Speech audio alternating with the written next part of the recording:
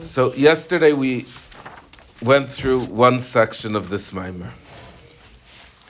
In the section of the mimer that we did yesterday, it explained that the Yidden, by Matan Torah, merited Matan Torah as a result of saying Chayov Inish.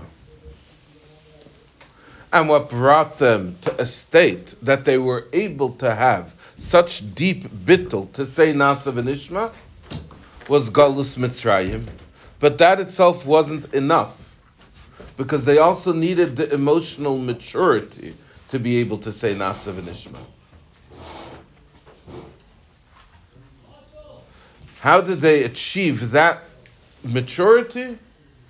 Through Hashem holding a mountain over their heads. When Hashem held a mountain over the Yidden's heads, that was Hashem expressing his deep love for every Yid and catching, so to speak, each Yid inside of his embrace. And Hashem said to each and every Jew, I love you. And Hashem showed his deep love to each Jew. A love which was so overpowering, that our response was immediate. And we responded to Hashem also with an I love you in return. We also expressed to Hashem our love for him. But this creates a problem. As I've shared with you in the past, that Manis Friedman says that the most important beginning of a new marriage is after the first fight, or something along those lines. Most important one? Beginning of a new marriage is after the first fight. What does that mean? As long as the chas and kala are standing under the chuppah, and there's the romantic music playing in the background, and all of their friends that came to celebrate, and the confetti is flying, and the drinks are flowing, and the good food is piling up on the tables. So for them to treat each other with love and respect and affection is easy, so to speak. But what happens when they go home and the baby's crying and the dishes are dirty and the garbage needs to be taken out? The bills need to be paid. Can they still express their love to each other? Can they still treat each other with that affection that they felt when they were under the chuppah? Or are they going to start snapping at each other and arguing? That's the true test for a marriage. That's where you recognize and see whether the marriage is really built on a strong foundation or not. I think there's a kind of a difference between the two, because the kala isn't like threatening to kill you if you don't listen to her. So that's the point that we said yesterday. That holding the mountain over our heads wasn't a threat to kill. Chas v'shalom. It was a nice one. It was a huge embrace. It was a hug. And that hug was a hug which pulled us into Hashem's love. In other words, the idea that Hashem was telling us, I'm going to drop this mountain on your heads and kill you if you don't accept the Torah, is a misconception. That's not what Hashem was doing. Hashem was expressing how deeply He loves us and demonstrating that love. But what that makes Har Sinai is like a chuppah over our heads, like a chassan and kala standing under a chuppah. And indeed, we responded as a kala We're the kala, Hashem is the chassan. We responded as a kala with klois nefesh, and we swooned and said, of course Hashem, we love you too. And that's, like we said yesterday, I'll call Dibur v'Dibur Parcha Nishmasam. Every time Hashem spoke, our neshamis left our body and we all fainted.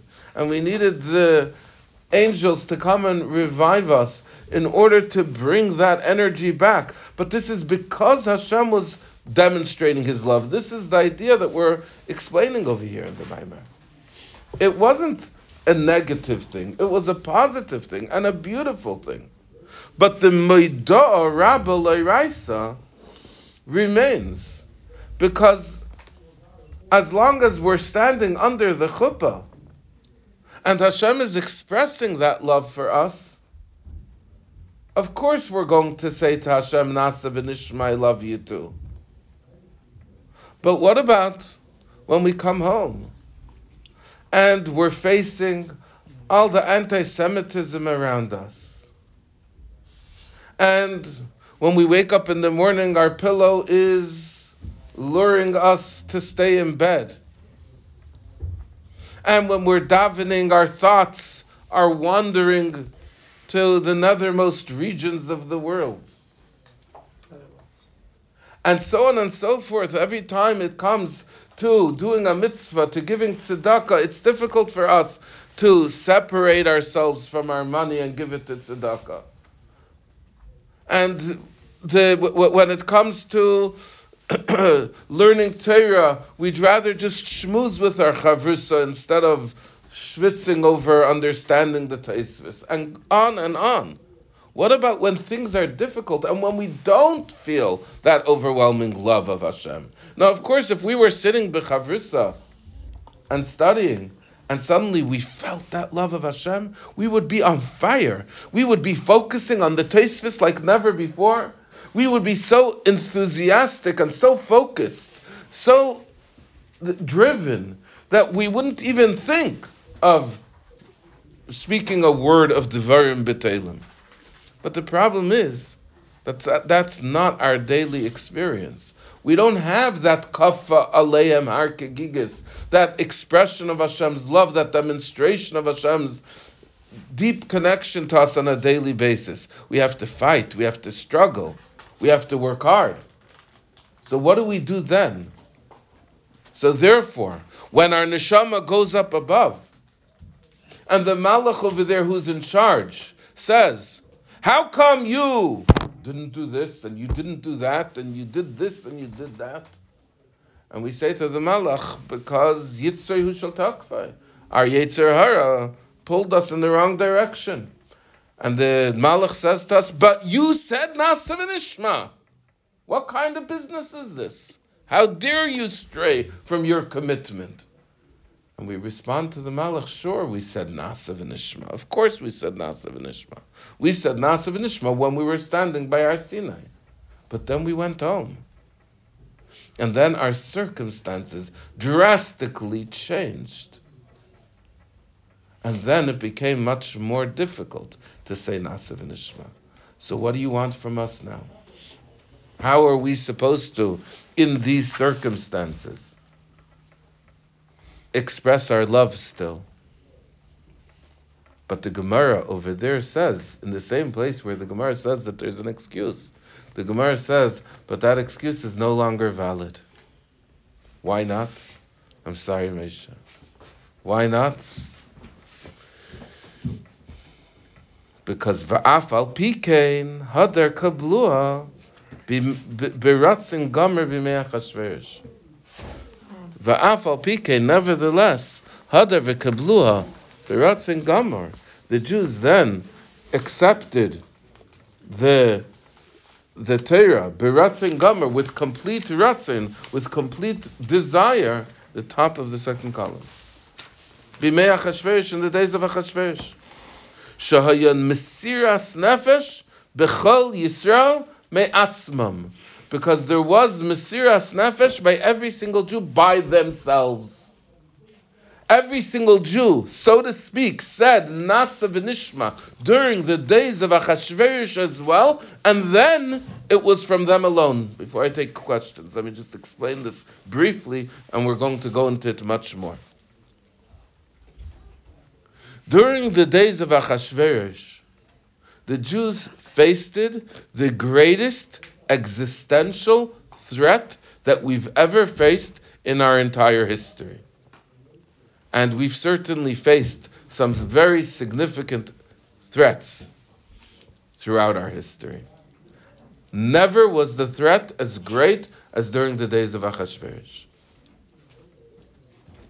And this was because Mitzrayim, we weren't yet a nation. Because the whole nation was because the whole nation was under Achashverosh. Achashverosh was a Moshel Bekipa. He ruled over the whole entire world. The whole inhabited world at the time. And the Jews were very clearly defined. And Achashverosh threatened to wipe them out in a short amount of time. He was employing all of the anti-Semites all over the world. And as we know, there are plenty. There's no shortage of them. And he was employing all of them to kill all of the Jews in this very small window of time so that they shouldn't be able to escape. 1, 2, 3, Rachmana litzlan, we would have all been annihilated. And yet, the Jews at the time continued to stand strong in their Jewish identity. They continued to be proud Jews. The truth is that there was only one escape from Achashverosh's decree. Do you know what the one escape from Achashverosh's decree would have been? What? Conversion, Rahman al-Islam. To say, I'm no longer a Jew. To give up their Judaism. If they would give up their Judaism, then they're taking this target off of their backs. Not only did not even one single Jew even have a thought of giving up their religion, as we're going to learn in this Maimer, the Jews did the opposite. They flaunted their Judaism. They walked around with Jewish pride. They said, we're Jewish no matter what. Now this certainly was not a chuppah. There's nothing romantic about this. There's nothing exciting about this. There's nothing that expressed Hashem's love and care specifically for the Jewish nation. On the contrary, we felt like a neglected nation. Or at least we seemed like a neglected nation. We seemed like ones that were being tossed on the side. And yet the Jews said, listen, we are Jews to our very essence. Our breath is Jewish, our life is Jewish, our identity is Jewish, and that's never going to change. And you could threaten us with whatever you want to threaten us, but our Jewish identity will remain the same. And we're going to stand strong with Torah and mitzvahs as the Jews. Then, not only did they not weaken their observance of Judaism, on the contrary, they started wearing tefillin and tzitzis and yarmulkes and all sorts of things, just like we see other times, unfortunately, when we face danger, how this is the common reaction amongst Yidden, that they are ready to take on more mitzvahs. How many Yidden started wearing tzitzis as a result of the dangers which we are facing in Eretz Yisrael? And we should see more nisim, like the nisim that occurred yesterday, where 2 hostages were freed finally. We should have not just those 2, but all of them freed, and all of the enemies obliterated and eliminated. But every time we face danger, we see how Yidden react in this way. The Hadar Kablua Bimei Achashverosh. The Jews said, we're not just Jewish because we're standing under a chuppah. We're not just Jewish because of the romantic music playing in the background. We're Jewish because that's our essence, that's our lives, that's our identities, that's ourselves, and that's never going to change. And when this was expressed, then we no longer have an excuse. And then, Moshe, when the rabbi screams at you, why did you sleep in this morning? And you say, because I never really said Nasiv and Ishma in the circumstances of a nice, comfortable bed with a fluffy pillow. And the answer is, yes, you did. You did by Purim, by the miracle of Purim, and many other times as well. Let's read this just inside one more time. Va'afal pikein, nevertheless, Hadar v'kiblua b'ratzin gamur b'mei Achashverosh. The Jews then accepted the Torah with complete ratzin in the days of Achashverosh. Shahaya mesiras nefesh b'chol Yisrael ba'atzmam. Then there was mesiras nefesh by all of the Jews from themselves. Shaloi al yedei hisayrus milmaila betchila, without an arousal from above first. Al derech gilui bechinas v'yimina techabkeni. There was no gilui, revelation, during that time of the yimina techabkeni, of the Eibishter's right hand embracing us. Because Az haya bechinas hester panim. Then it was a time of concealment. Hashem was hiding His face. Al derech, like it says in Koheles, it says eis lechabek. There's a time to embrace, ve'eis lerachik mechabek, and there's a time to distance from embrace. As we know in marriages, that there's from an embrace, lerachik, to distance, to go away from an embrace. There's a time when of closeness and a time of distance, and the time of Purim, the time of Achashverosh, during the Gzeira, obviously after the miracle was a whole different story, but during the decree of Achashverosh was a time of Lerachik Mechabek. It was a time of when Hashem was distancing Himself from us, when Hashem was hiding Himself from us, when Hashem was concealed from us. Ukemaimer Razal, as our sages teach us. It's interesting, in the Gemara finds a hint in Psukim for each of the names of the heroes of the Purim story. For Mordechai, as we're going to see, for Haman, and for Esther. So it says, Esther min ha-Torah minayin. Where is Esther hinted in the Torah? And it says Diksiv, because it says in the verse, Va'anoichi haster Esther espanai bayemahu. In the end of Devarim, Hashem speaks in prophecy through Moshe Rabbeinu, and Hashem says that I will indeed hide my face on that day. Haster Aster, I will indeed hide my face. And a double lashon of concealment, a double language of concealment. The time of Purim was a time of deep concealment, when Hashem was Aster, was hiding Himself. And as explained, the concealment was a double concealment because even the concealment was concealed. That means that sometimes I might hide in the closet, but while I'm hiding in the closet, I'm giving instructions from the closet. You know how you play hide and go seek with your children? And they're hiding, and they say, you can't find me, or I'm over here, or something like that while they're hiding. So yes, they're hiding, but their hiddenness, their hiding, is in a way that you're able to see them hiding. But the double concealment is that even the concealment is concealed. That means that you're not even able to recognize that Hashem is hiding. That's how deeply, that's how far Hashem is hiding Himself from us. By Yom Hahu, on that day, that refers specifically to the time of Purim. So we don't have a hug, we don't have an embrace, we have a distance, a cold shoulder, so to speak. And yet, despite the cold shoulder, the Jews continued to express that we are Jews, no matter what. If so, so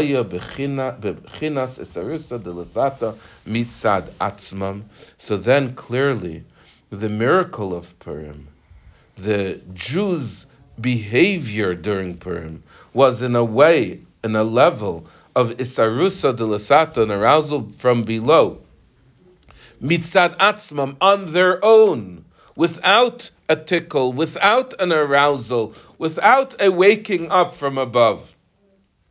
V'zehu hadar kiblu biratzin gomer. This is the meaning of the Jews then accepted the Torah biratzin gomer, with complete will. This is what took place by Matan Torah, when the Jews, by the days of Purim, when kimu masha kiblu kvar, they upheld that which they already accepted.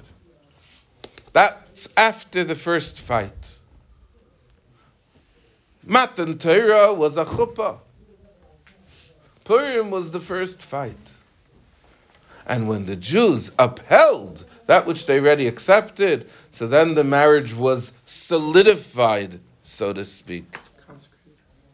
Then it was properly concretized.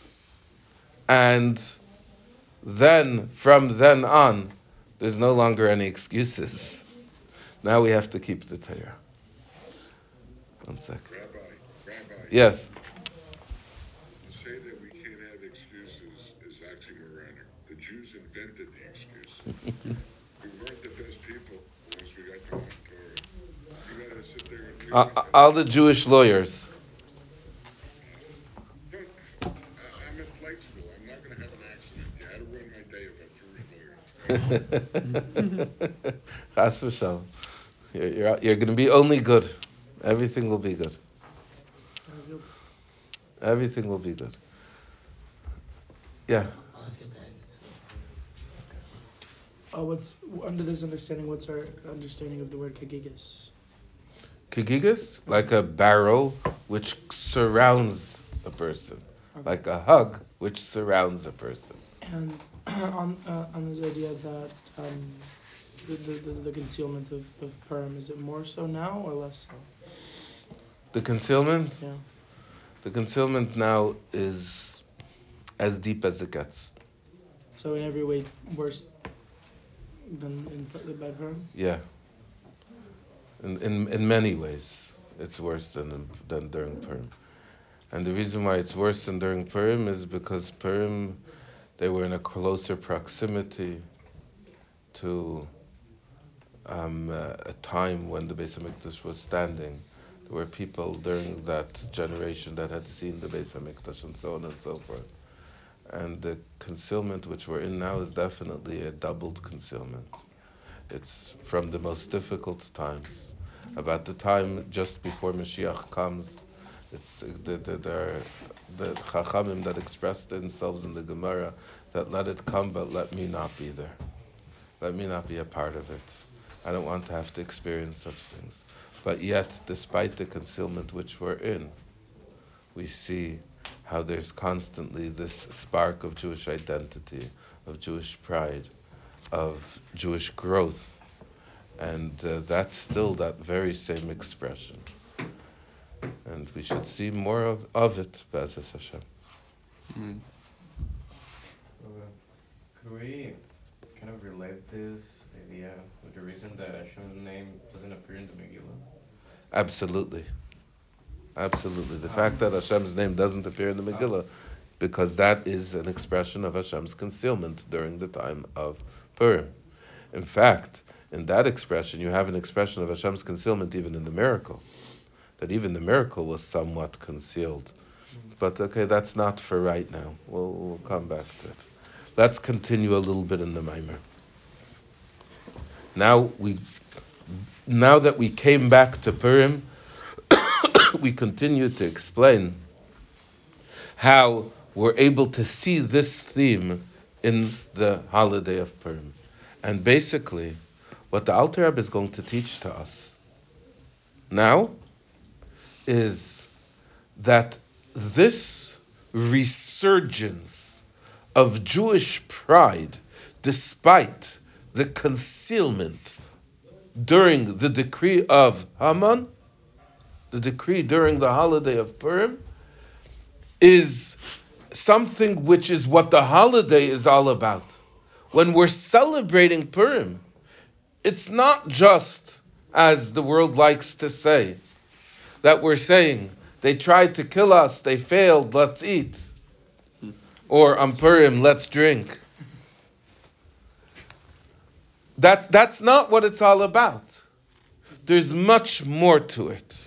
Purim is a very unique and special day, a fundamental day in our calendar, because it's a day which solidifies our Jewish identities like no other day in the calendar. More so than Pesach when we left Egypt, more so than Shavuos when we received the Torah, and so on and so forth. Purim is a day where we expressed that we are Yidden no matter what, and we will continue to be Yidden no matter what. So this is the importance of the day, and the celebration of the holiday of Purim, which some people think is just let's just let loose and enjoy one day in the calendar. Let's have one party day. We have all these serious days. We have Yom Kippur where we fast, and Rosh Hashanah where we ask Hashem to rule over us, and so on and so forth. Let's have one day where we can party. Moshe agrees, but that's not what Purim is. On the contrary, Purim is a holy day, a deep expression of Judaism. And in whatever celebration we are using to recognize the day of Purim, there has to be that underlying tone, that underlying message of Hadar Kiblua B'Mei Achashverosh, that this is a day when we're re-accepting the Torah. And let's see more how that's occurring. Ubir ha'inyan, we'll understand this idea. Ubir ha'inyan yuvam, we could explain this al pi ma shekasav, according to that which it says in the verse. It says, Ish Yehudi haya b'Shushan habira ushmoi Mordechai ben Shimi ben Kish Ish Yemini. Right? We all say this verse out loud when the Chazan reads the Megillah, when the Balkair reads the Megillah. We say this verse out loud before the Chazan says it. We say, Ish Yehudi, there was a Jewish man, Ushmoi Mordechai, his name was Mordechai, Ish Yemini. Now, what does Ish Yemini mean? It's a man of our days. So the simple translation is a man from the tribe of Binyamin. But let's look back at the beginning of the verse. Ish Yehudi. What does Ish Yehudi mean? Yehuda. A man from the tribe of Yehuda. So which was he? Was he from the tribe of Yehuda or the tribe of Binyamin? He's having an identity crisis over here. Who is Mordechai? So the answer to this question is that when it says Ish Yehudi, it doesn't mean a man from the tribe of Yehuda. What does it mean? A Jew. And this term, Jew, the Megillah is the first time that we find that term is used. A Jew. Jew from Judah. We're called all Jews, even if we're from the tribe of Binyamin or Menashe or Ephraim or whichever tribe we come from. We're called Jews. Why are we all called Jews? Because that's what the holiday of Purim was all about, and from then on, we're all called Jews because of what was expressed during the holiday of Purim. Let's read this inside. V'tzarich lahavin, we have to understand the Yemini, the term Yemini, Perushay, its explanation is Shehu Mishevet Binyamin, that he came from the tribe of Binyamin. Kedepirish Rashi, as Rashi explains, Vimkein Lama Kari Le Yehudi. Why is he called a Yehudi? Dehu al Shem Shevet Yehuda. Seemingly, Yehudi comes from the language of Shevet Yehuda.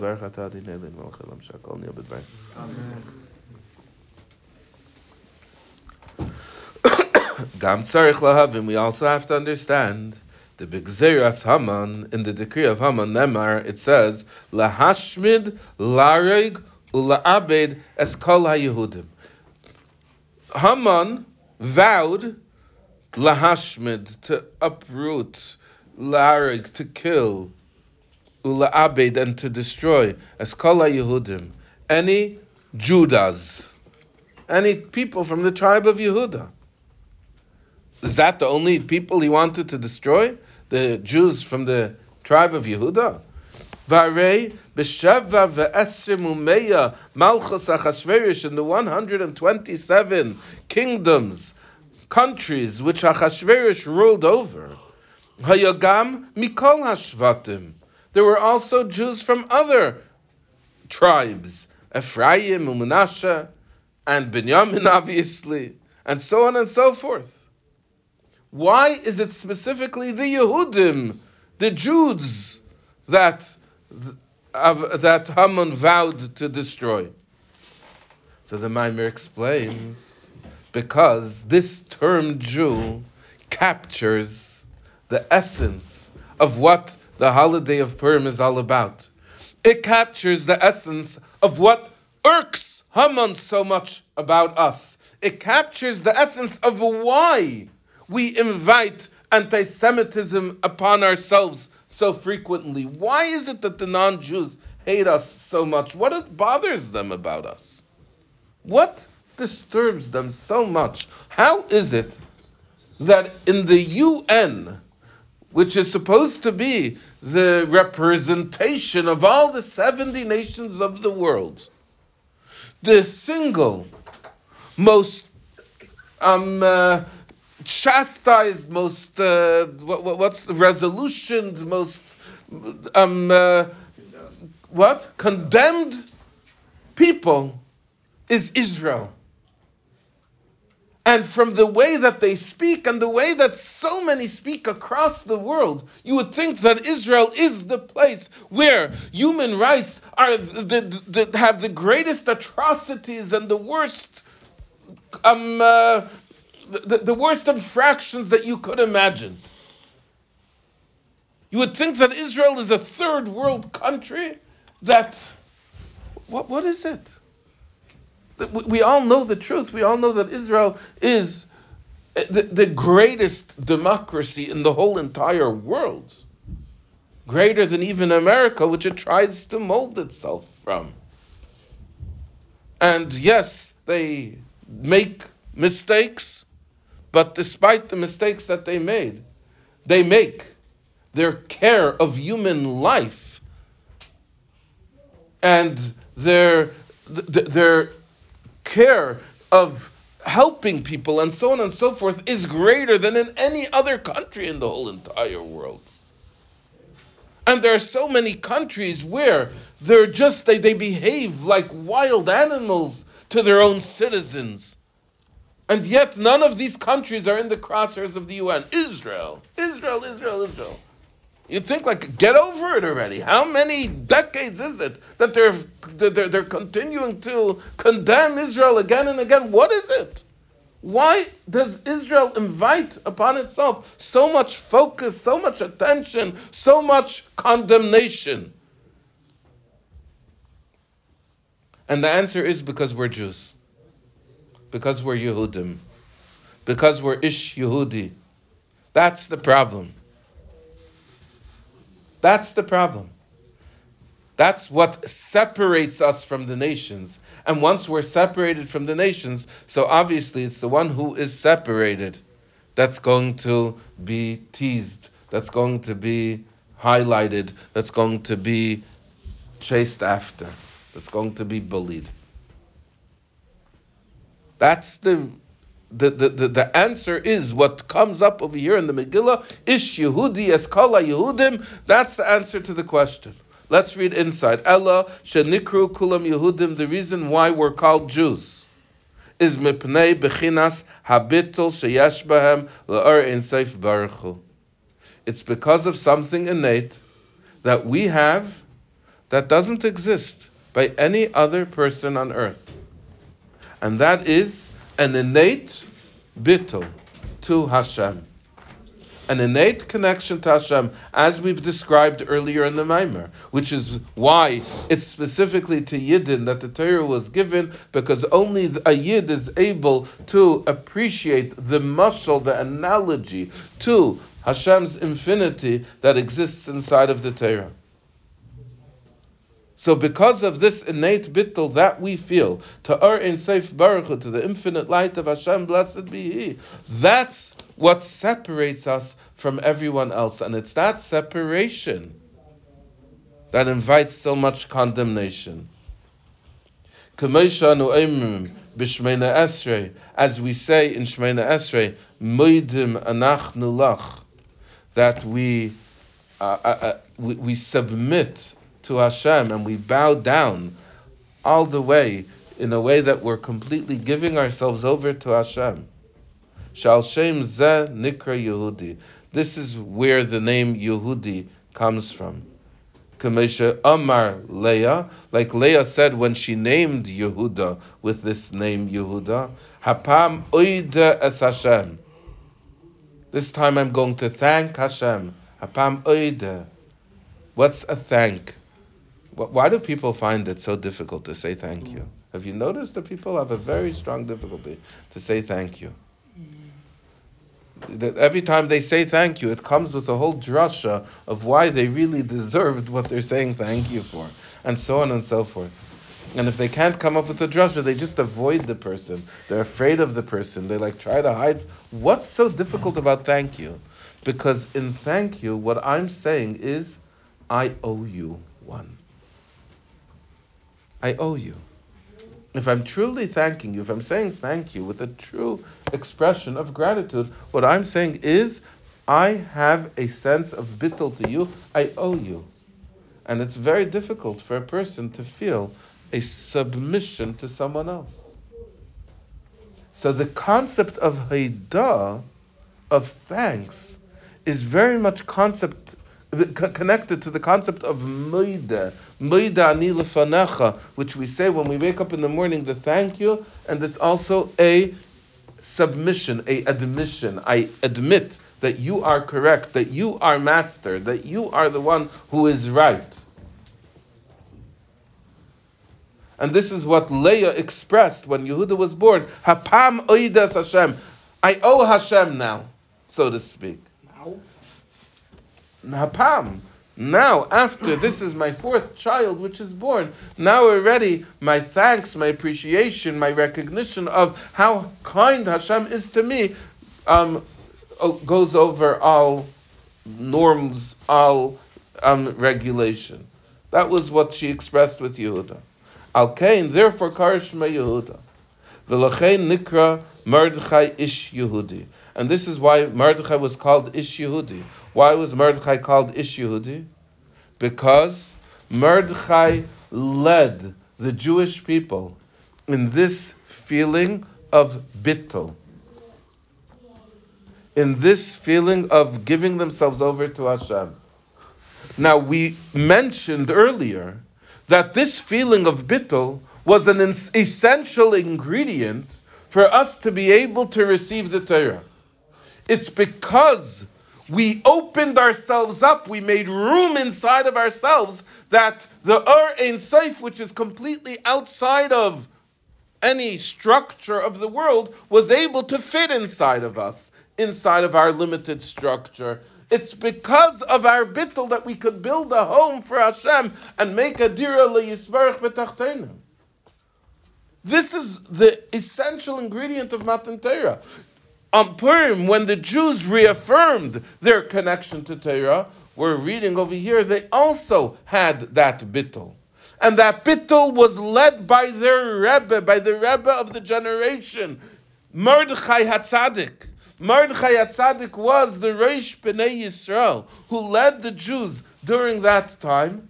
And as their leader, he inspired in them this feeling of complete bittul, of Yehuda.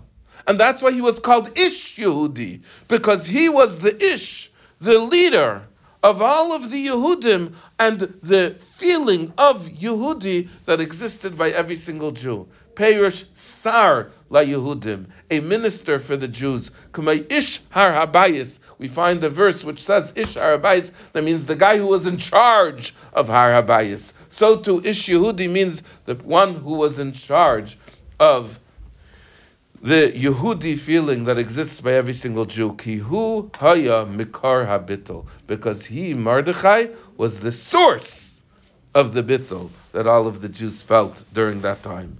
Kemaimer Razal. Now we're going to see again, just like we saw earlier, Esther min HaTorah minayin. Now we're going to see Mordechai min HaTorah minayin.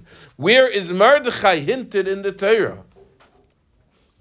What's the hint for Mordechai in the Torah? And the answer is, the Ksiv, it says in the verse, murderer.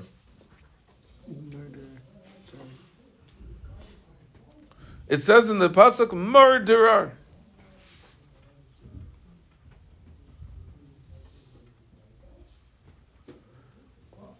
Murderer is one of the spices which was used in the Keteris.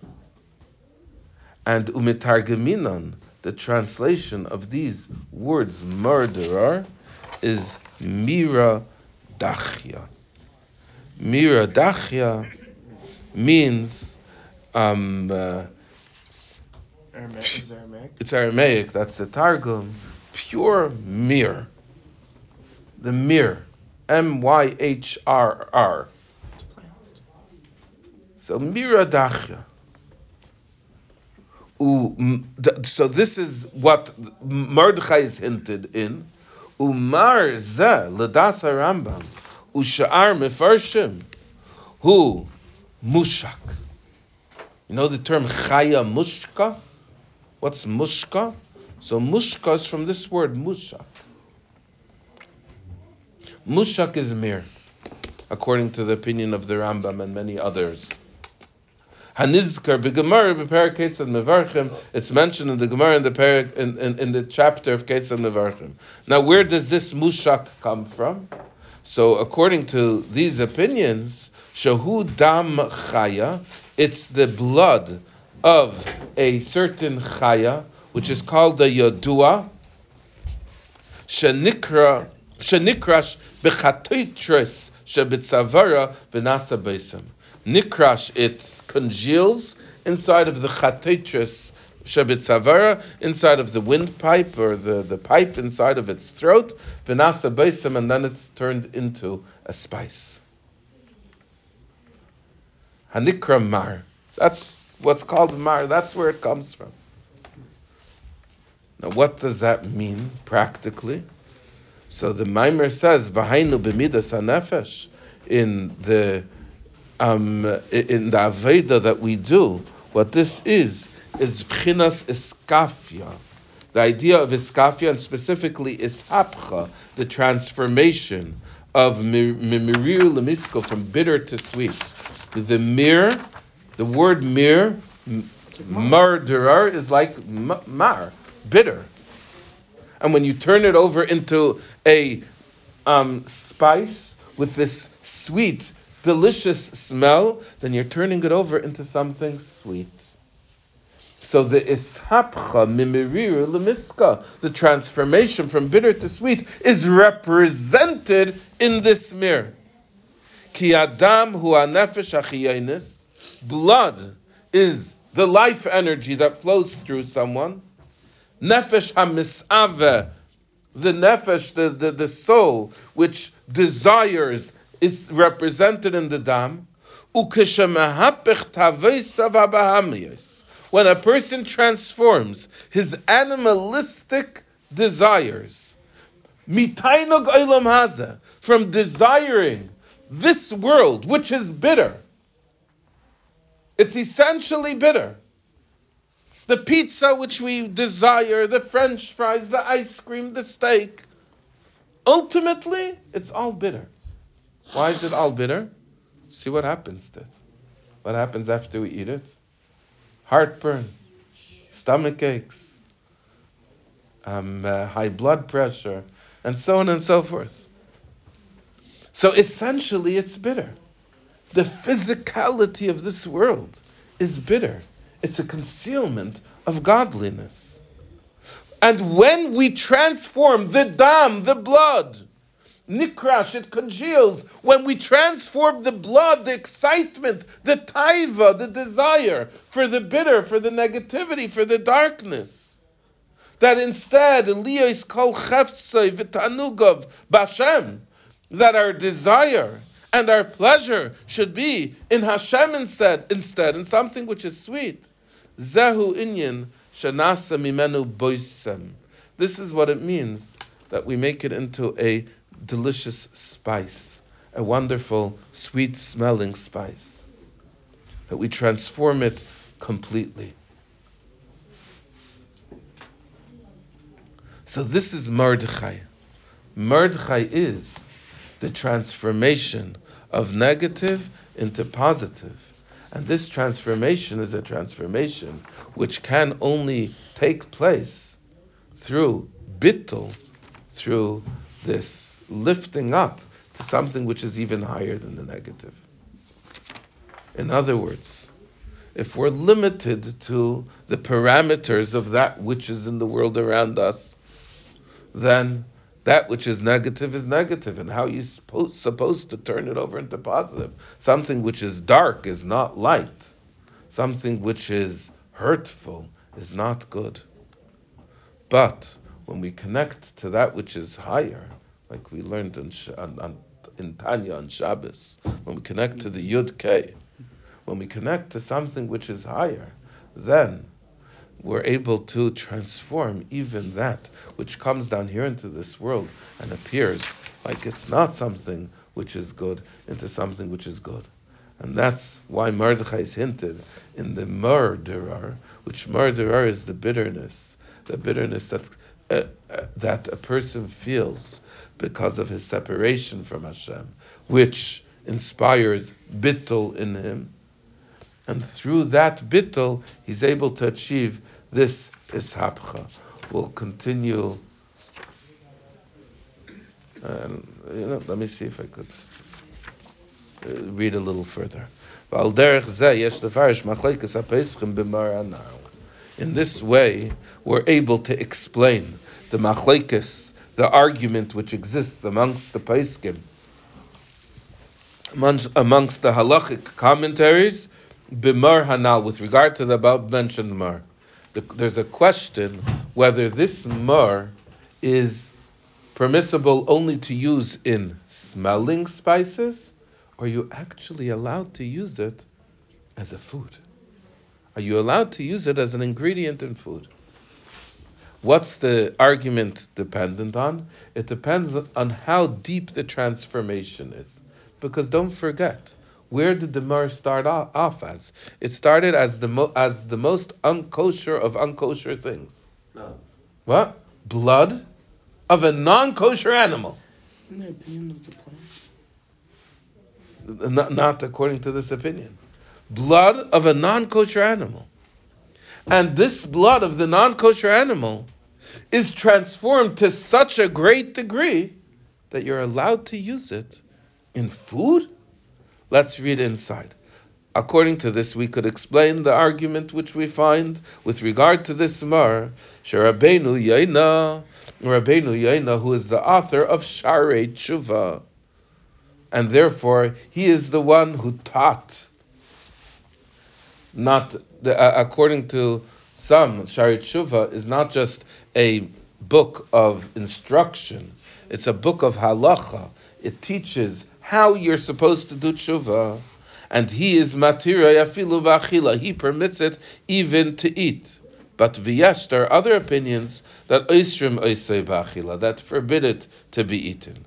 Disvir lahu, because they hold shaloi nishapech, what was transformed, ela reichai, only its smell, its fragrance, aval gufay, but its body itself, aser b'achila, is still forbidden to eat.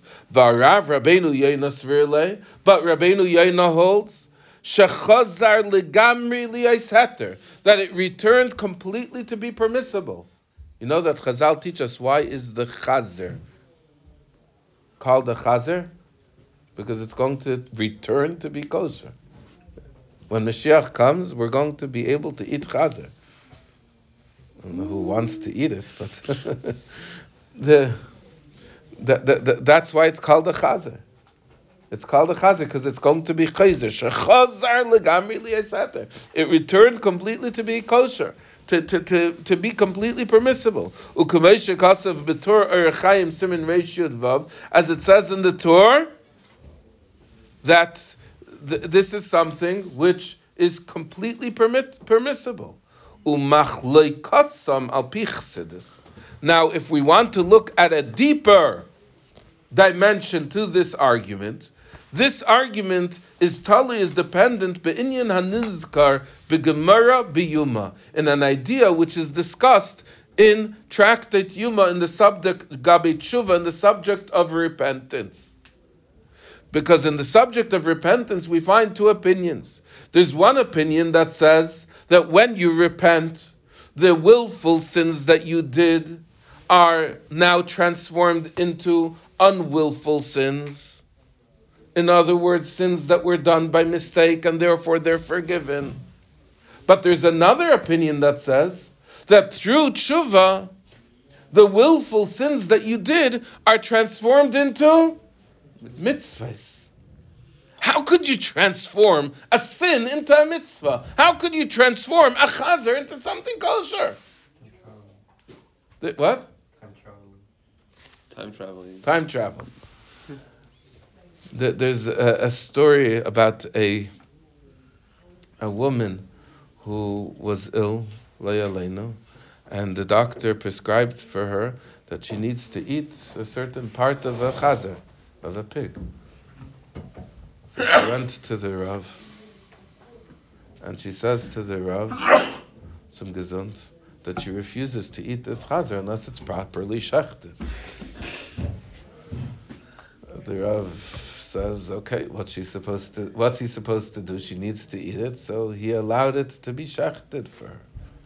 And as the sheichet was inspecting the lungs of this pig, he found a shaila. So she brings the shaila to the Rav. And the Rav is inspecting it and looking at it, and he's looking and he's looking and he's thinking and he's looking and he's thinking, and he's just like he's like trying to answer her, but he's not able to respond. So finally she says, "What's the matter?" So he says, "What should I do?" The question is not a question. But how am I supposed to say about the lungs of a pig that it's kosher? How can I say such words? I can't say that it's kosher. I can't say that it's treif. It's not a problem. But how can I say that it's kosher? That I can't express. That I can't say. So there are certain times when things are so impure that you're going and you're looking at it, you're making a whole shaila about it. But how are you supposed to make an aveira into a mitzvah? Sometimes we do that. We make our averas into mitzvahs. We attach such an importance to the averas we do, and we say it's a mitzvah for us to do this avera. This is what we're supposed to be doing. We need to, Rahmanul Islam, watch this at this time. It's what Hashem wants me to be doing, and whatever else nonsense the Yetzer Hara manages to convince us. Sometimes we put lipstick on a pig, as the expression goes, and we try to make the pig kosher.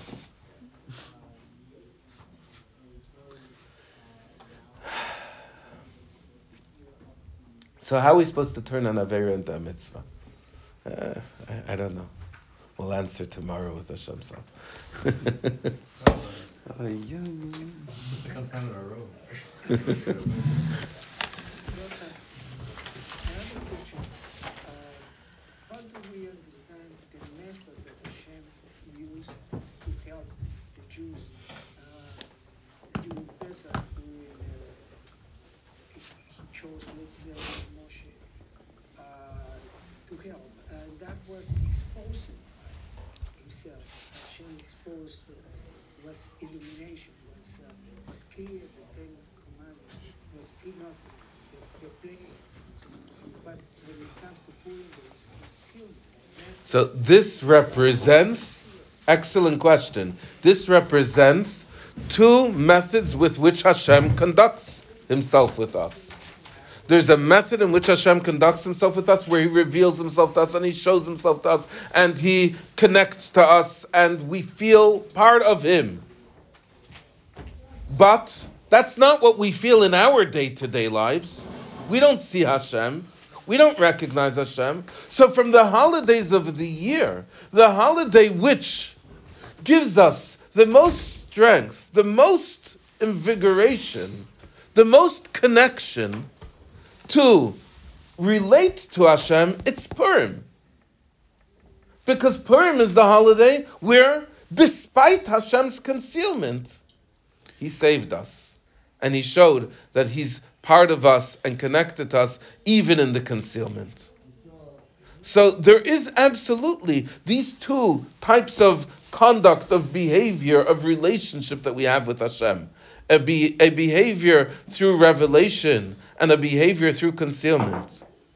And in the behavior through revelation, we learned about Hashem. Hashem introduced Himself to us by Har Sinai, and He said, I am Hashem, your God, who took you out of Mitzrayim. Hashem conducted miracles for us by Pesach, by Yetzias Mitzrayim, by Sukkot in the desert, and so on and so forth. Hashem showed Himself to us. He demonstrated Himself to us. In the Beis HaMikdash, when we have the Beis HaMikdash standing, that's connected to Hashem's revelation. But Purim is connected to Hashem's concealment. That's connected to our normal day-to-day lives. And yet, Hashem is still saying, I'm connected to you and you're connected to me. And we're saying to Hashem too, I'm connected to you and you're connected to me. So that's a holiday which has a special relationship to us. Good? Okay. Have a wonderful day.